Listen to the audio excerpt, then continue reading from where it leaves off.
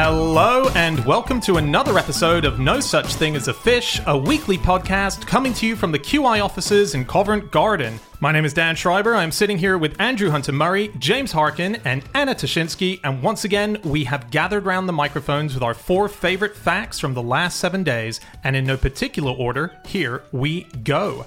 Starting with fact number 1, and that is Anna. My fact this week is that pedestrians used to be expected to give way to sedan chairs.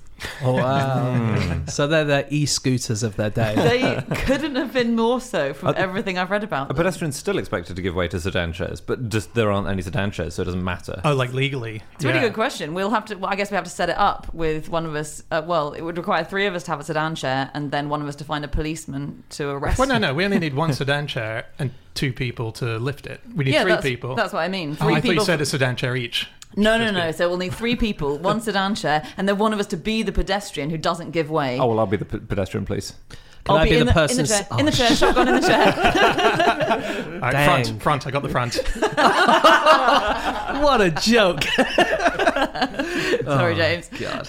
Anyway, this was, the rules of the road, or in fact the rules of the pavement in the great sedan chair era, which is quite a short era, really. And just in case you're unfamiliar with the sedan concept, it's obviously a chair that one person's sitting on, and then it's attached to sort of pole railings, and those are held by one person at each end, and you're walked around the street in this chair. And normally there's a box around the chair, we should say. Yeah. There are some rough and ready sedan chairs where it's literally just a chair and you're being carried. Those are quite cool. Really? Yeah. I can see that. Very cheap fares for those. There were military sedan chairs, or for camp expeditions, and it's literally just a chair with some handles that fold out. Right. And that's it. You wouldn't have thought it's that useful in a sort of a military assault, would you? It's no tank, the sedan chair. It's before the battle. Okay, right. The chair. Galloping in on the sedan chair.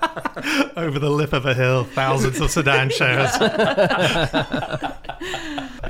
Anyway, there were quite strict rules about how they could be used. So it was in 1634, I think, that they really kicked off in the UK. They came over from Europe, and a guy called Sir Saunders Duncombe got a bunch of licenses to hire out some sedan chairs. And the great thing about them was they were allowed to go on the pavements. Much like scooters, this really irritated pedestrians.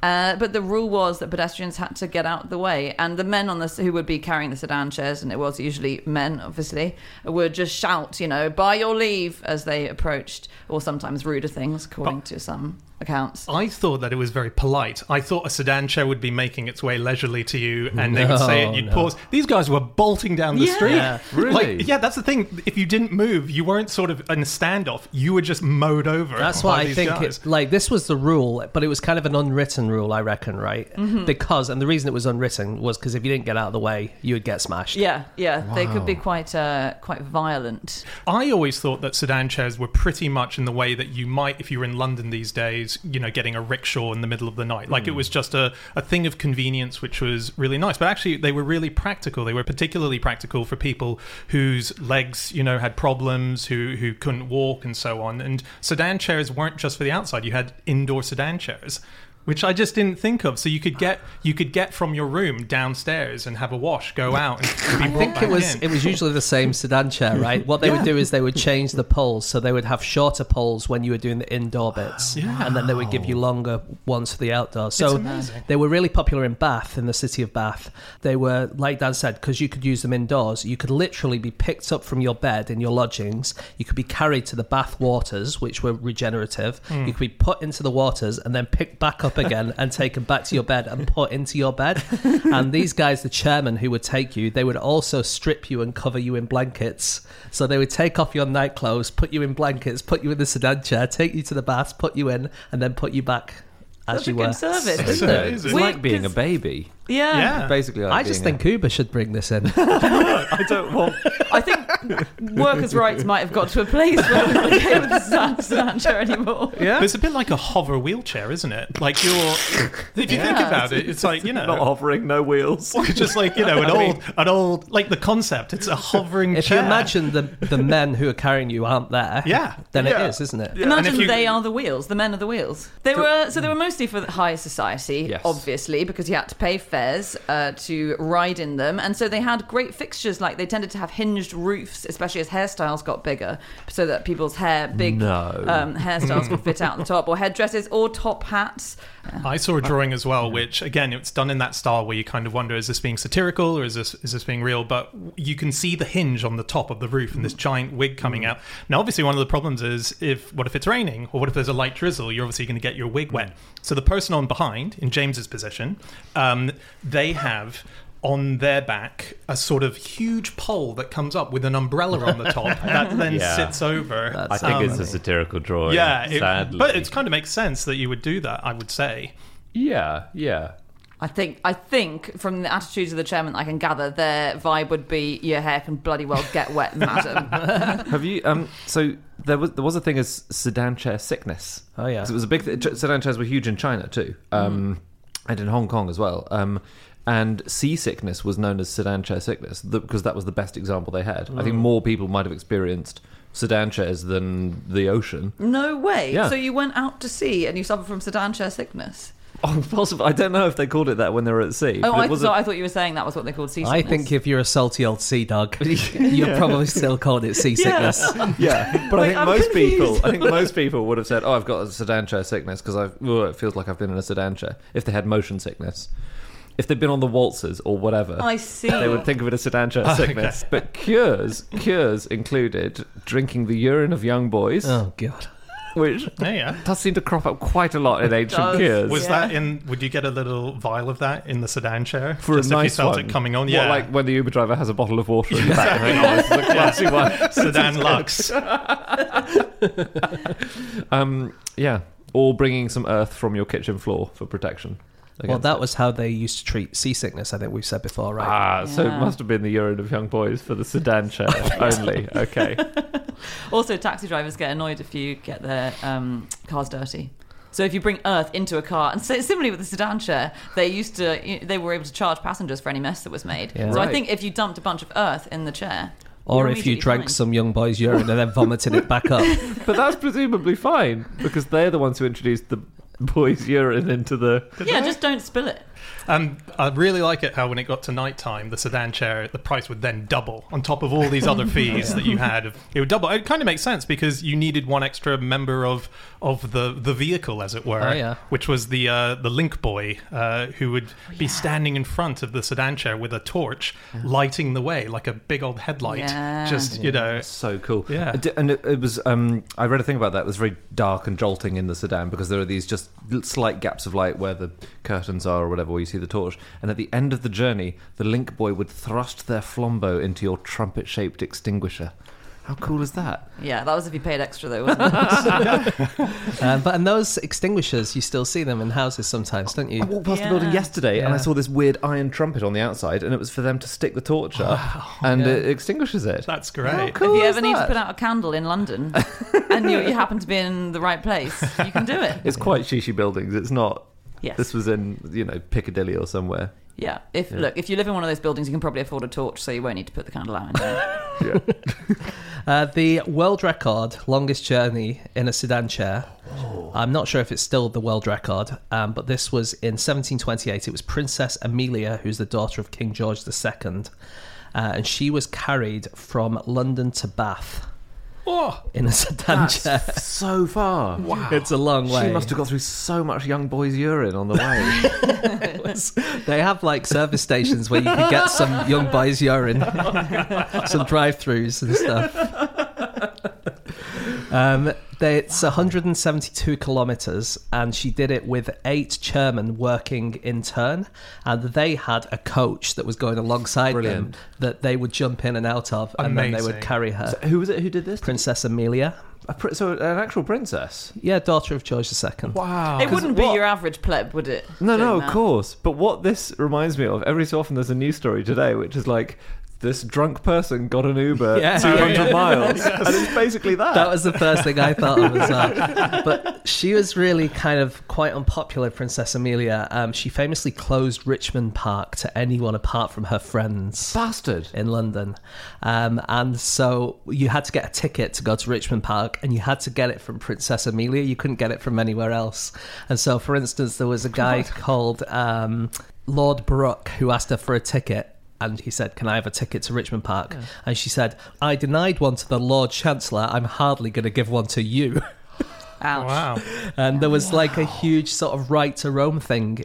And there was a guy called John Lewis who took her to court saying, "I should be allowed into Richmond Park." And in the end, this was in 1758, he won, John Lewis won. And so they had to put ladders up over the walls so that people could get into Richmond Park. But Princess Amelia made it so that the steps in the ladder were too far that people couldn't get up. No. And so they had to go back to court to get them put in. Wait, how was she getting in? If the... She was, she had her gates that she could go into that were guarded and stuff like that. See, okay. Because She didn't have a human trebuchet or something tossing her. But yeah, John Lewis, who did this, he became like a local celebrity, and people who lived near Richmond Park would have his painting in their houses because he was so famous for getting people into Richmond Park. How cool is that? Yeah, Princess Amelia. Hang on, so could we say that without the sedan chair, we might not be able to access Richmond Park today? No, well, it's another one of my talking about someone quite a long way from the actual fact. Yeah. I'm only talking about her because she did have the record for the longest sedan chair race. Just very quickly on the trip, you said that these guys were jumping out. Yeah. So was it like passing a baton? As in, did she ever touch the ground? Do we know, or was it just one journey? That's a really good point. I would imagine she's a princess, right? Do you reckon it's uncomfortable to be put down and picked up again? Because if it is, they probably did a baton pass to try and make it as good as possible. But it's also uncomfortable to walk 170 miles without a piss. So I imagine she would have stopped a bit along the way. There must have been. Yeah. Hardly any of them had toilets inside the sedan chair, did they? So for that one, really you would build that in, wouldn't you? For that long a journey. That's a rough gig for the guy at the back. Poor James. Oh no! What I'm thinking now is this is just so obvious that this must have happened. You get your free vial of young boy's urine, neck it to make you feel better, and then you need a piss. Where are you going to go? In that vial, and then the next person who uses the taxi, they're not going to get young boys urine. Yeah, you're right. And they'll, if they get the motion sickness badly, they'll think, "I bet that wasn't young boy's urine after all." Only 4 stars.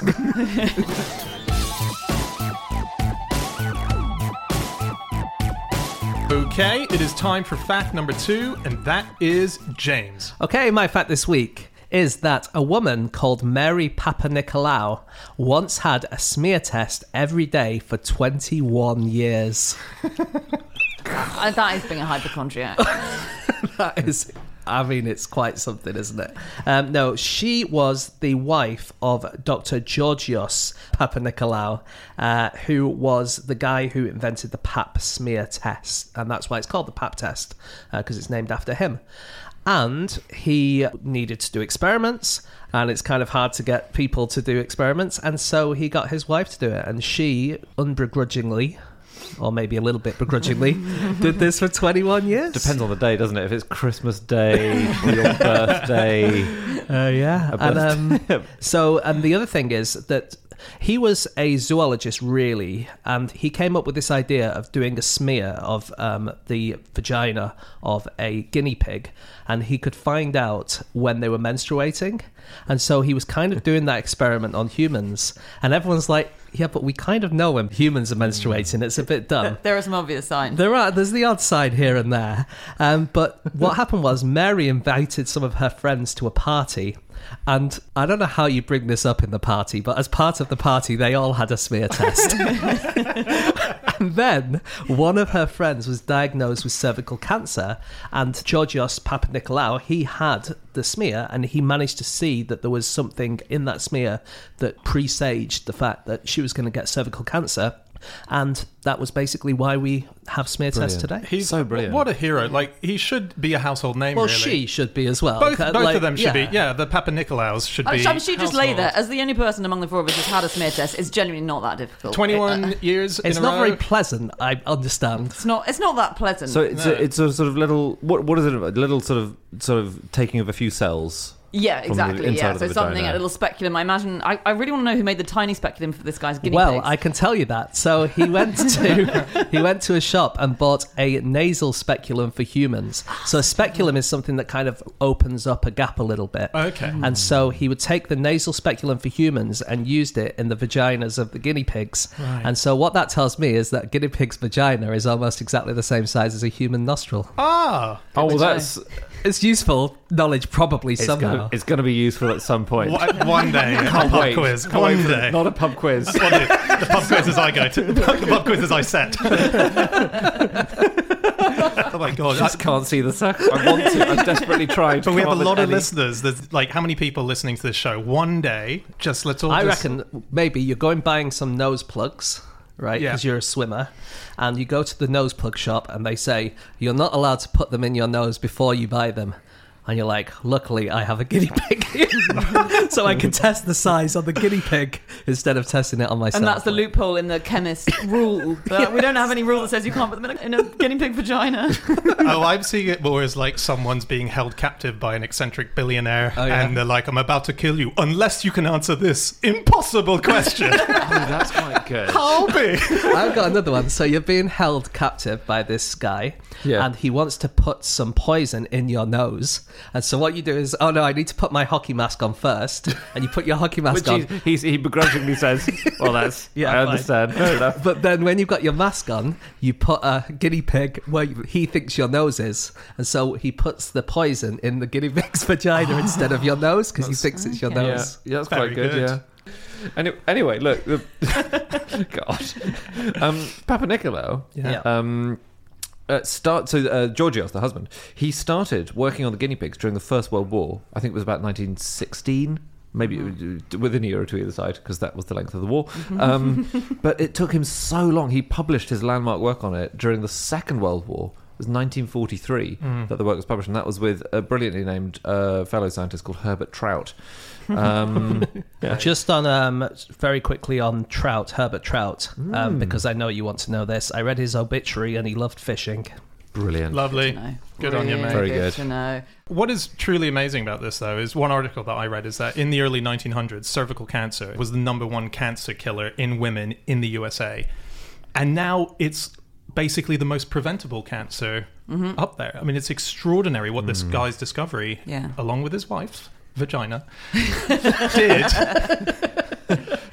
Another good name in the history of smears is the sort of simultaneous inventor, in Yeah. fact, Oral Babes, which is also... Stop it. Stop it. That's not real. I've How been do to you that actually website. pronounce it, Anna? All right, fine. I think you probably say it Oral Babes. It's Aurel Babesh. Aurel Babesh is the name of the person who was Romanian, I think, and he also was doing experiments around the same time and sort of came up with a slightly different twist on taking a cervical smear test at the same time. Right. And in fact in Romania it's called the Method Babesh Papa Nicolau, so they give him Wow. joint credit for it. Cool. He was, by the way, Babesh. He worked with Robert Bunsen of Bunsen burner fame. Stop. Yeah. Wow. He was his pupil.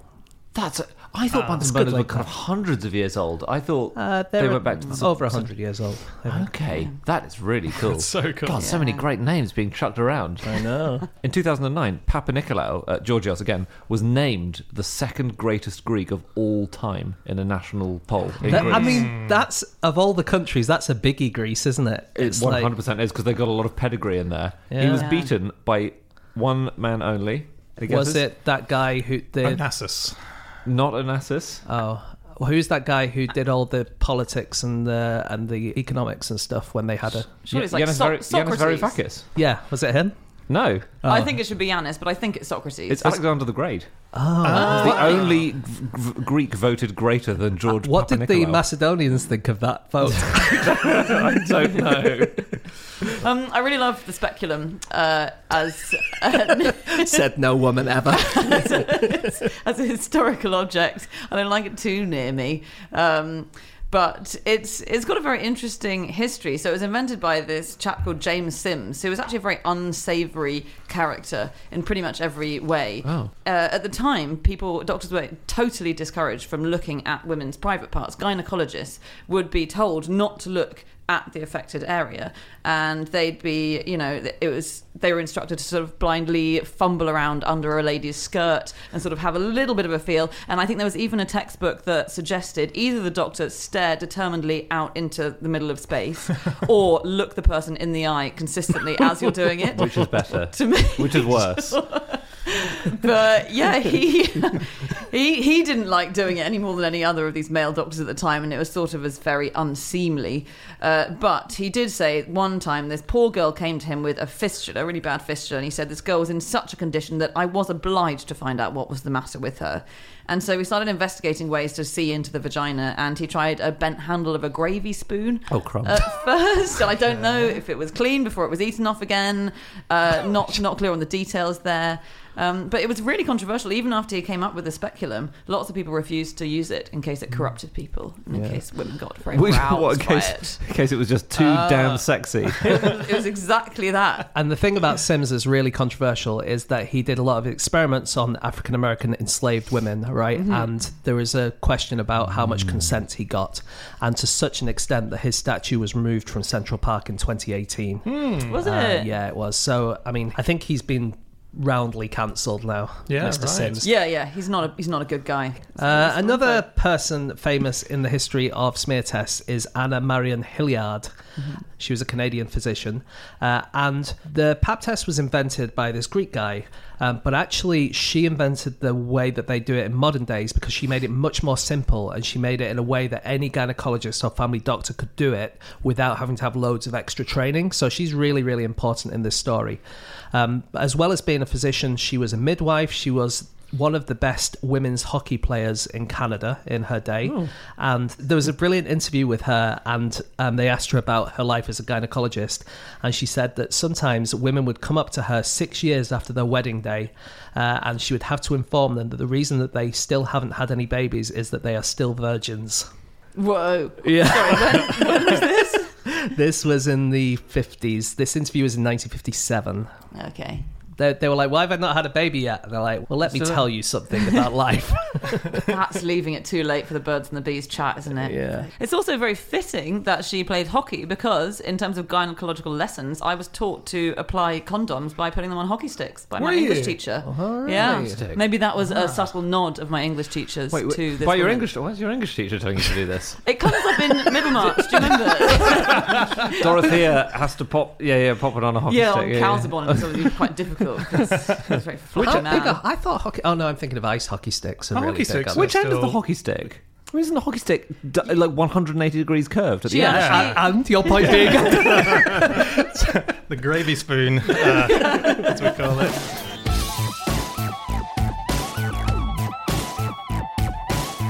Okay, it is time for fact number 3, and that is my fact. My fact this week is that ships can squat to get under bridges. That's really cool. Pop a squat and get under bridges. They don't have any legs. They don't have any legs. Obvious response, no, they can't. What are you talking about there? So this is a pretty amazing thing. Basically, what they do in order to achieve the squat is they make the ship go faster. And when you move a ship faster, there's obviously a lot more water passing faster. And when it passes faster, particularly underneath the boat, the pressure decreases. And so the ship sinks further down into it. It sort of gets sucked to the bottom. And that's how they achieve it.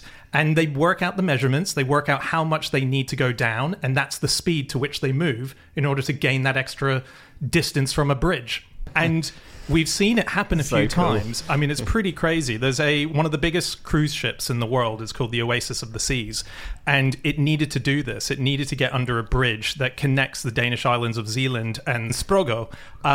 So it couldn't get under at the height that it was at. And they did a few things, like they had to collapse the tall standing funnels. Can you do that? Yeah. Some ships are built to do that specifically for bridges. So but normally those ships are in bottles that can do that. Well, in this case, this particular ship could, the Oasis of the Seas. But it still wasn't enough. So they needed to approach the bridge at 20 knots. Oh my gosh. So they did that. And if you get it wrong, then that's it. You're going really fast. You're going really fast into a bridge, but it managed to do it, and it made clearance by a foot. So they must have... I mean, imagine the maths for that, working out Yeah. that this is exactly the right Yeah. speed. That's a lot of pressure, isn't it? Yeah, And it'd be funny to be the ship's mathematician, just hearing this enormous crunch from above deck and looking at all your notes and going, oh, I didn't carry the one. Oh, no. Yeah, that bridge is called the Great Belt Bridge, right, in Denmark. And I checked out whether it has been hit in the past. It's been hit once since it was opened, and that was by Karen Danielson. funny name for a ship. That's the name of the ship. You're joking. No, the MV Karen Danielson crashed into it in 2005. And because you couldn't get any traffic across, this is one of the main bridges from one of the most populous parts of Denmark to the rest of it. It basically cut the whole of Denmark into two, and no one could get from either side. Wow. Karen Danielson, as far as I can tell, must be named after Karen Danielson, who's a psychoanalyst, because I can't find any other Karen Danielsons. She might be better known to you as Karen Horney. No. Karen Horney. Ringing bells. No, she's a really, really famous psychoanalyst who is like a feminist Freudian. Right. And Freud has the theory of penis envy, right? That Right. women are neurotic because they want to have penises and stuff like that. Yeah. She invented something called womb envy in men. And she says that this is just as common, if not more common, in men. And men are neurotic because they're envious of women's ability to bear children. And whereas women fulfill their society simply by being here, men have to achieve their manhood by succeeding in life. So that's Karen Horney. That's well, speaking of invention, something I've always wanted to invent a name for. The opposite of nominative determinism. She's horny, and so she's gone in the opposite direction. She denies all the horniness that old Freud put forward. Yeah, according to Wikipedia, Horney was bewildered by psychiatrists' tendency to place so much emphasis on the male sexual organ. Crumbs. What a good reversal would be for nominative determinism. You could call it nominative determinism. Yes. So it's That's really putting good. things off. I WhatsApped that to you a while ago. Just Sorry? I WhatsApped that idea to you a while ago. Yeah, you did. And as I said it, I thought yeah. this bell went ding-a-ling of plagiarism alert. But I thought, ignore the bell. Ignore it. Because it was Yeah. quiet enough that I thought...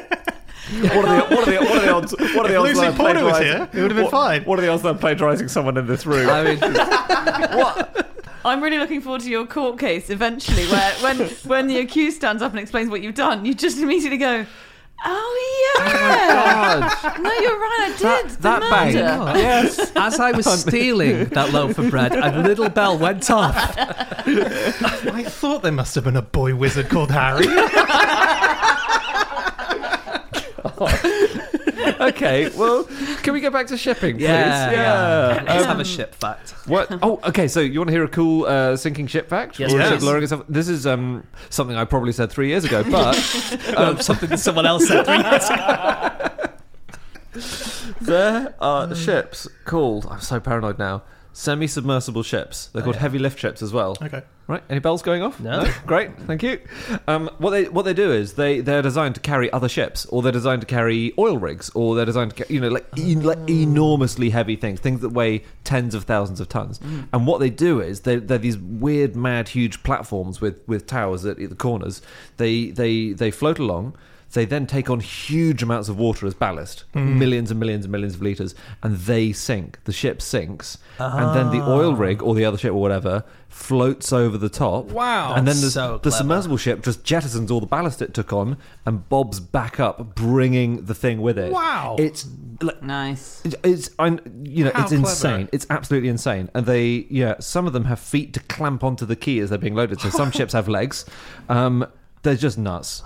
Did you guys ever read about the Sean O'Casey Bridge in Dublin? It was Sean O'Casey. Yeah, it was a bridge Again, that... you think Karen Danielson, Sean O'Casey. Yeah. We just run out of names. I actually didn't look up who Sean was. I should have. It's a bridge that would open in the middle. Oh, yeah. But not long after they opened it, they lost the remote control that opened the bridge, and they couldn't find it. And for so 4 years, funny. 4 years, 4 it years. didn't open. Were their 4 ships years. stuck in a traffic jam? The backup getting worse and worse. That's Some pilot needing to get home for dinner. And they found it. They had to just get a new remote. Why which- didn't they do that after 3 years? It's a slightly confusing story because from what I read, the cost wasn't even that great. It was only like... compared with the cost of a bridge or the shipping life of a nation. Exactly. Yeah. I sometimes do that. You know, when you've lost your cheap headphones, you're like, I will find them. Yeah. I know they're in my room somewhere. It's all in one small lounge that they've lost this remote control for the bridge. They just need to look in the sofa one more time and it will be there. Yeah. My God. In 2020, there was a Donald Trump boat parade on Lake Travis, which was in the Colorado River. Yeah. There were several hundred boats, all pro-Trump. They had flags, and they were just having a great day out. Doing we support Donald Trump, whatever. Unfortunately, they generated massive waves, and 5 of them sank to the bottom of this lake. Wow. And it was a completely calm day. That's the thing. Oh no! And it's due to a really bizarre shipping effect. So basically, they were boats with planing hulls, which, as far as I understand it, is above a certain speed, the top rises up a bit. Oh yeah. And the boat is effectively riding its own bow wave. The problem is that these boats, if they all go at the same speed, they kind of act on each other. Oh yeah. And the waves that they're generating at 10 miles an hour, which was the speed they had all decided to go at, was the worst possible speed to go at. And so they created this enormous set of waves, which they created their own storm, basically. Oh, God, that's incredible. I know. If they'd gone at 5, it would have been fine. They got at 20, it would have been fine. Or if, like, some had gone at 5 and some had gone at 10 and some had gone at 12. Exactly. Yeah, but because it was this parade thing. Interesting. It's quite impressive. Terrible. If it had been intentional, that could be a useful naval military tactic, couldn't it? Better than the old sedan chair. How are we going to sink our own navy? What's the tactic here? You need a mole. You need a mole on one of the... You need to infiltrate the enemy navy, don't you? I was actually reading a bit more about the effect that you were talking about at the start. Yeah. And so there are a few effects that ships can pull off. Another one is the bank effect. This isn't actually a good thing, but it's a very similar mechanism that Dan was talking about. So as you said, the ship goes faster and faster, and the water in front of it is displaced, as we know, so you get that wave. And that creates a decrease in pressure underneath the ship, and that's called Bernoulli's theorem. But also... it can create a decrease in pressure in the water around a ship's sides. So if a ship goes too fast and then it turns a tiny bit accidentally or something, then the pressure will be decreased, and so the ship will move to fill up that space of decreased pressure. Get sucked in. And that means as soon as you turn a corner, you can suddenly get sucked up onto a bank. And actually, it's posited that the Ever Given that got stranded in the Suez Canal last year, was it? That may have been what happened there. Just very quickly, I was reading an article in Hawkeye magazine. Your My favorite mag. Yeah, Anna's favorite mag. But it was just an article about ships at sea and all the interesting methods that ships use for various different safety reasons. And one of which is, if you look at a photo of a ship at sea, next time you see a photo, have a look out for some people standing on deck, sort of on lookout.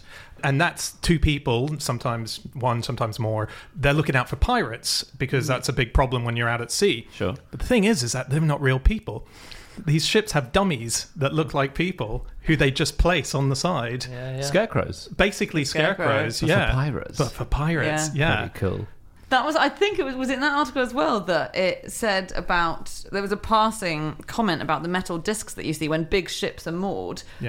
And next time you see a big ship moored, then you'll see that the rope's obviously tied around the mooring pole, and then there's often a really big metal disc. It looks like a giant CD that the rope's woven through. In fact, I think that almost always is with big boats. And if it's not down by the mooring, it's up against the side of the ship. And do you know what that is for? No. So like the big CD that you get in taxis sometimes is apparently they think that it will stop speed cameras from being able to catch you. It's not that, but I did not know that. Really? I was told that by a taxi driver once. I don't know if it's true. Right, okay. It doesn't work. That would have made me quite anxious in that taxi as he was going at 85 miles an hour in a 20. It's all right, calm yourself down, drink some of that young boy's urine. We'll be there in a minute. Come on. So it's not that. It's not that. Some safety thing. It's a rat stopper. Because if a rat, obviously a huge problem on ships, big problem in harbours. Rat can't run up that rope if you've got a big CD in the way. Brilliant. Yeah. It's amazing. That article, it just talks about all the things on the side of a ship. And I've never stopped to think about, I haven't really looked at the side of ships too much in my time, but it's basically covered in graffiti for like various things that you need to know. So there'll be signs that will show you how far the ship can dip as a result of the weight that it's carrying. Here are the certain lines that you need to be aware of. And the lines, there are different lines, because if you're going to be in salt water versus fresh water versus sort of like tropical water as well. Is that a Plimsoll line or something? That's exactly it. The Plimsoll, Samuel Plimsoll. And then there's lines to show you that sometimes boats have this little protrusion at the bottom of the ship at the front, which you would never see. So when tugboats are coming out to get it, there's a little symbol. It looks like a 5, but it's missing the top, that says, watch out, because you might smack into something underwater. And I think that's to stop the waves from... Is it to help it aerodynamically or something? Yes. It's to break the waves somehow. And it's pretty amazing that these giant ships are basically guided when they come into shore, if they don't have a pilot doing the various, like, very, very careful turning. Basically tugboats.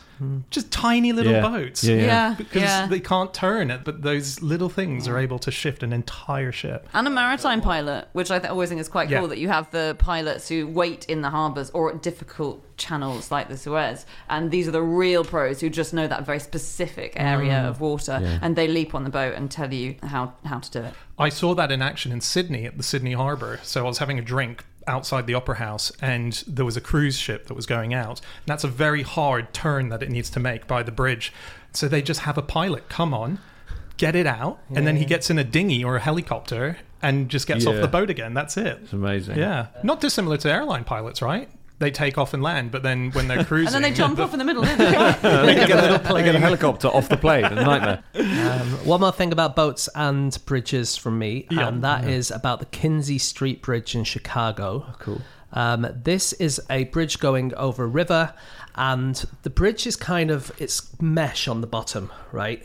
So it's to kind of make it easier to clean. If anything falls onto the road, it's just going to go straight down. Great. Do you know what I mean? It's like a mesh. Sort of, because when you said mesh, I was thinking of a sieve, and they're the hardest things to clean. But it probably works differently in this instance. Yeah, the holes are big enough that things can pass through, like a sieve. You're not going to get little bits of rice stuck in the collar. That's not the main traffic on the road, it's just loose rice. Anyway, so there's a band called the Dave Matthews Band. Yeah, you know, right? And they were gigging, and the guy who was driving their bus decided that he was going to dump all of their human waste as he drove over the Kinsey Street Bridge, because he thought, well, it's a mesh, so it'll just pass straight through, right? Yeah. So he did that. This is in 2004. Unfortunately, at the same time as he did this, a tourist boat was going underneath the bridge. Open top? Open top. Oh my god. And that incident led to more than $300,000 in settlements, donations, and fines. Wow. Really? Yeah. Oh my god. And the Dave Matthews Band always now has agreed to keep a log of whenever it empties its septic tanks. Keep a log, hey? Logs feel like they were the problem in the first place.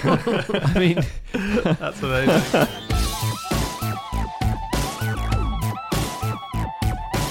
Okay, it is time for our final fact of the show, and that is Andy. My fact is that the art of wooden lacrosse stick making is extinct in the UK.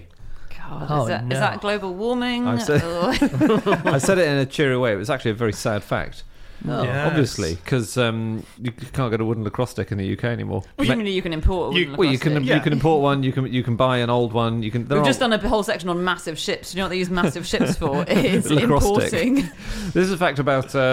Basically, I was on the website of the Heritage Crafts organisation, which they're the advocates for traditional crafts, and they keep this amazing watch list of traditional crafts which are either fine, sustainable, or slightly endangered, or critically endangered, or extinct. And lacrosse stick making went extinct in 2014. There's a firm called Hattersley's, which is the UK's main lacrosse stick manufacturer. But their last wooden stick maker retired in 2014. He was called Tom Beckett. Thomas Beckett. That's probably not... no one rid me of this troublesome lacrosse stick maker. And yes, how did his life end? Actually, he wasn't murdered on the steps of a... He's still alive. He's still alive. Tom Beckett. There we go. Well, thank God. Still goes for a curry every year with the rest of the people at Hattersley's. Does he? Yeah. James, you've been in touch with them. I have. What a blindingly good guess. I have. I was asking them why they have a stick called the Victoria Cross.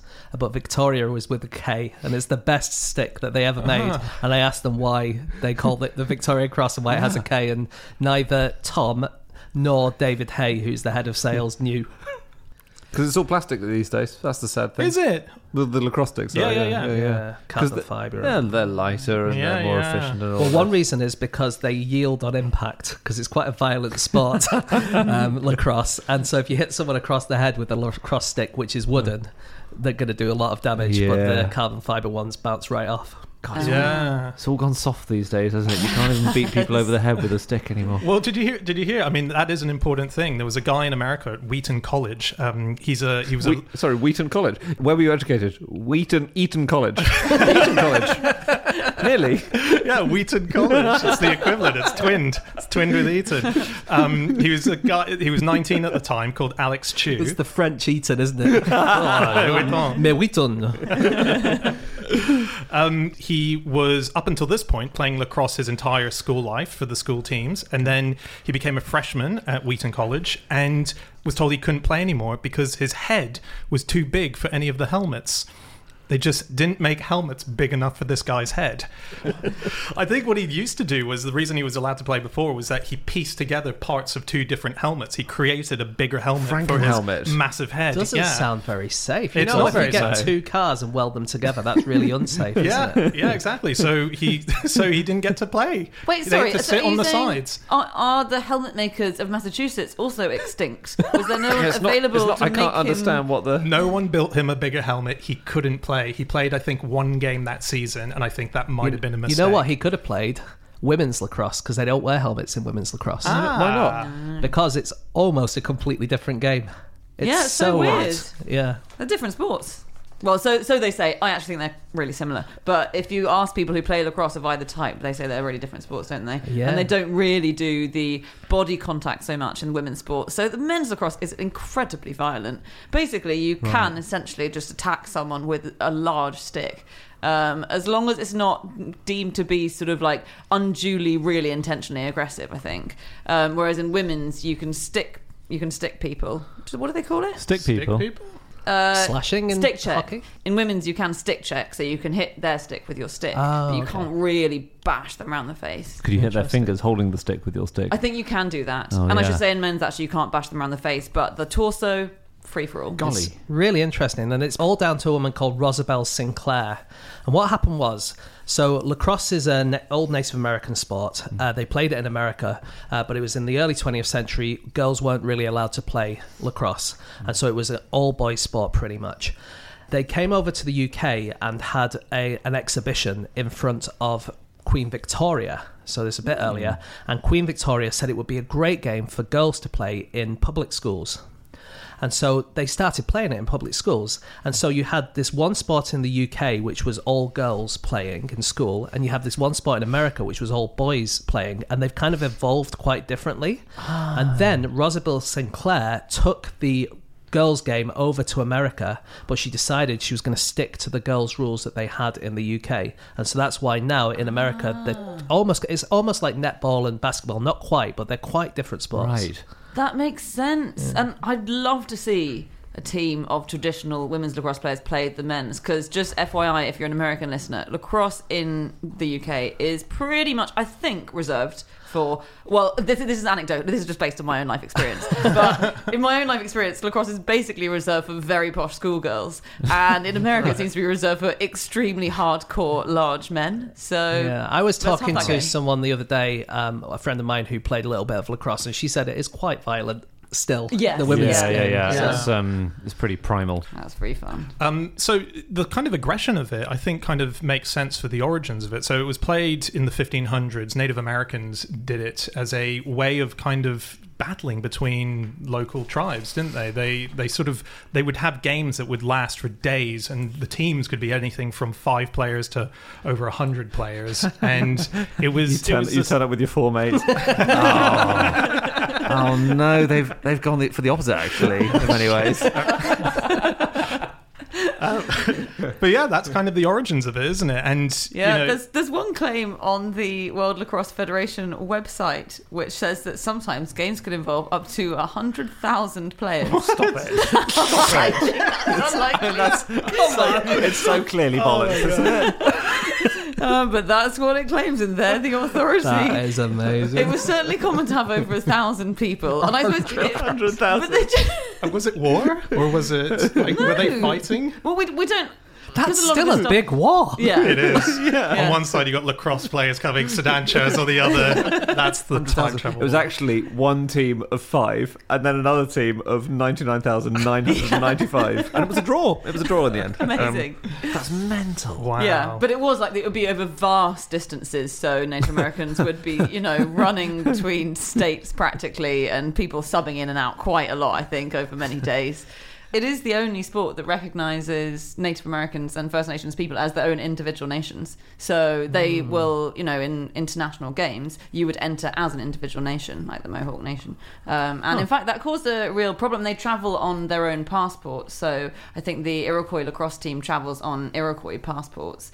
Iroquois and Haudenosaunee, by the way, are sort of synonymous, except they call themselves Haudenosaunee. But the passports tend to be recognised. There was a bit of an issue in 2010 when Britain denied entry to the Iroquois team because they didn't accept their passports. They wanted them to have US passports, and they said, well, we don't consider ourselves American. And Right. they didn't play. Wow. Lacrosse might come back, by the way, to the Olympics. It is coming back. Yeah, because it's such a growing sport, isn't it? So 2018, they were given the status of receiving funds, which meant that they could sort of like start showing that it was possible. They're And- now an official, whatever the official sport of that you need to be in order to get to the Olympics. They are now that. Yeah, so they'll be there for the 2028. Yeah, hopefully. Really? Yeah. Speaking of, this is just something I read today about hockey. So it must be the same with lacrosse, and that is that if you're a sports person in Canada, you're doing your sport, you're getting really sweaty, all your gear, your mitts, and your shirt and everything, your underwear gets really, really smelly, but you can't put it outside to air, right? Because it's so cold. Okay. And so traditionally, you find that these people have really, really smelly like clothes and kit and stuff like that. And so they invented this thing. I can't remember what it's called, but it's like a big sort of trunk, and you put your kit in and it fires UV light into the trunk, and then that makes ozone, and the ozone kills all of the bacteria. Wow. And when the bacteria's died, it means it can't make all the smells, and so it kind of gets rid of all the smell of your kit. And this is the amazing thing, what they hope in the future is they might be able to scale this up to the size of a room. And so you would come in after your game of hockey or lacrosse or whatever, you'd hang up your stuff, you go out of the room, close the door, and when the last person closes the door, the whole place gets filled with UV light and ozone, and then when you come back in, it's all clean and not smelly That's anymore. magic. Isn't that amazing?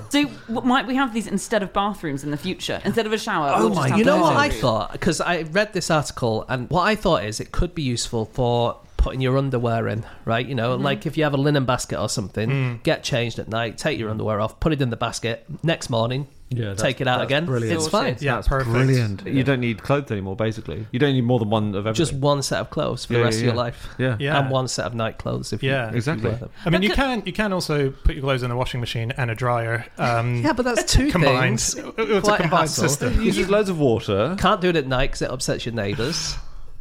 I do it literally every night. Oh my god. What, put your washing machine what? on? Yeah. Oh my You're god. psycho. It's all right. He lives in a cottage on the top of the mountain. In the moors, yeah. What you can also do is take your clothes to a tanning salon, presumably, Yeah. and drop them off What, and ask book- them to book book in a session. book a bed.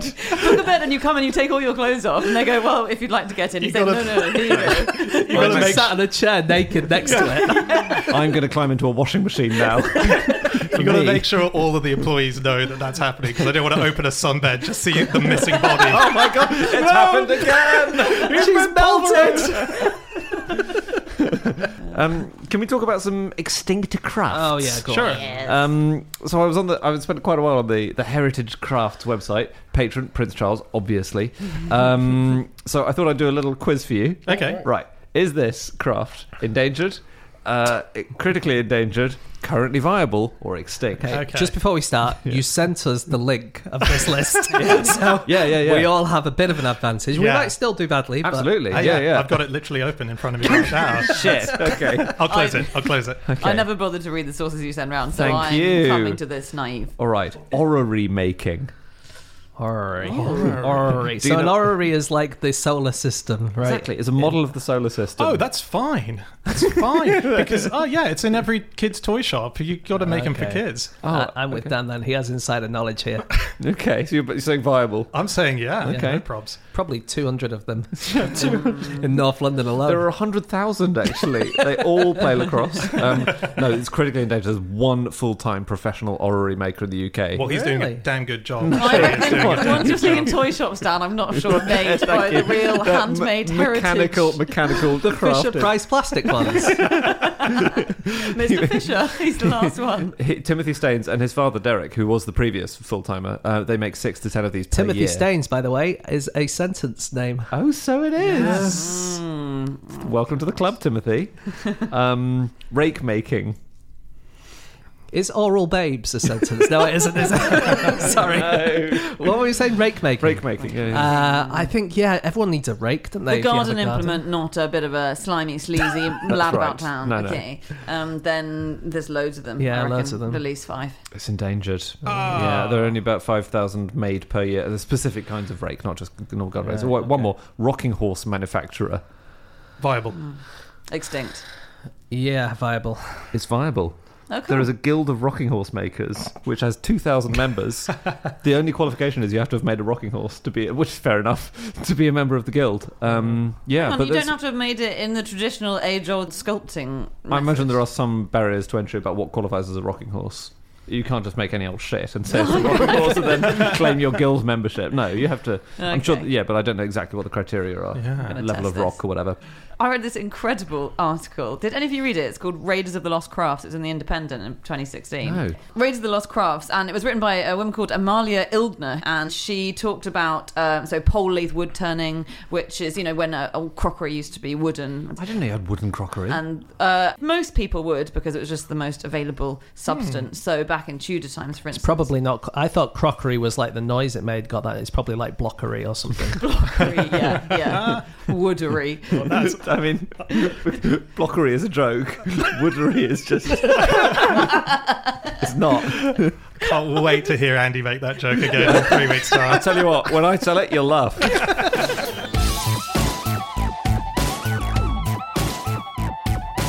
Okay, that's it. That is all of our facts. Thank you so much for listening. If you'd like to get in contact with any of us about the things that we've said over the course of this podcast, we can all be found on our Twitter accounts. I'm on @Schreiberland, Andy, At Schreiberland.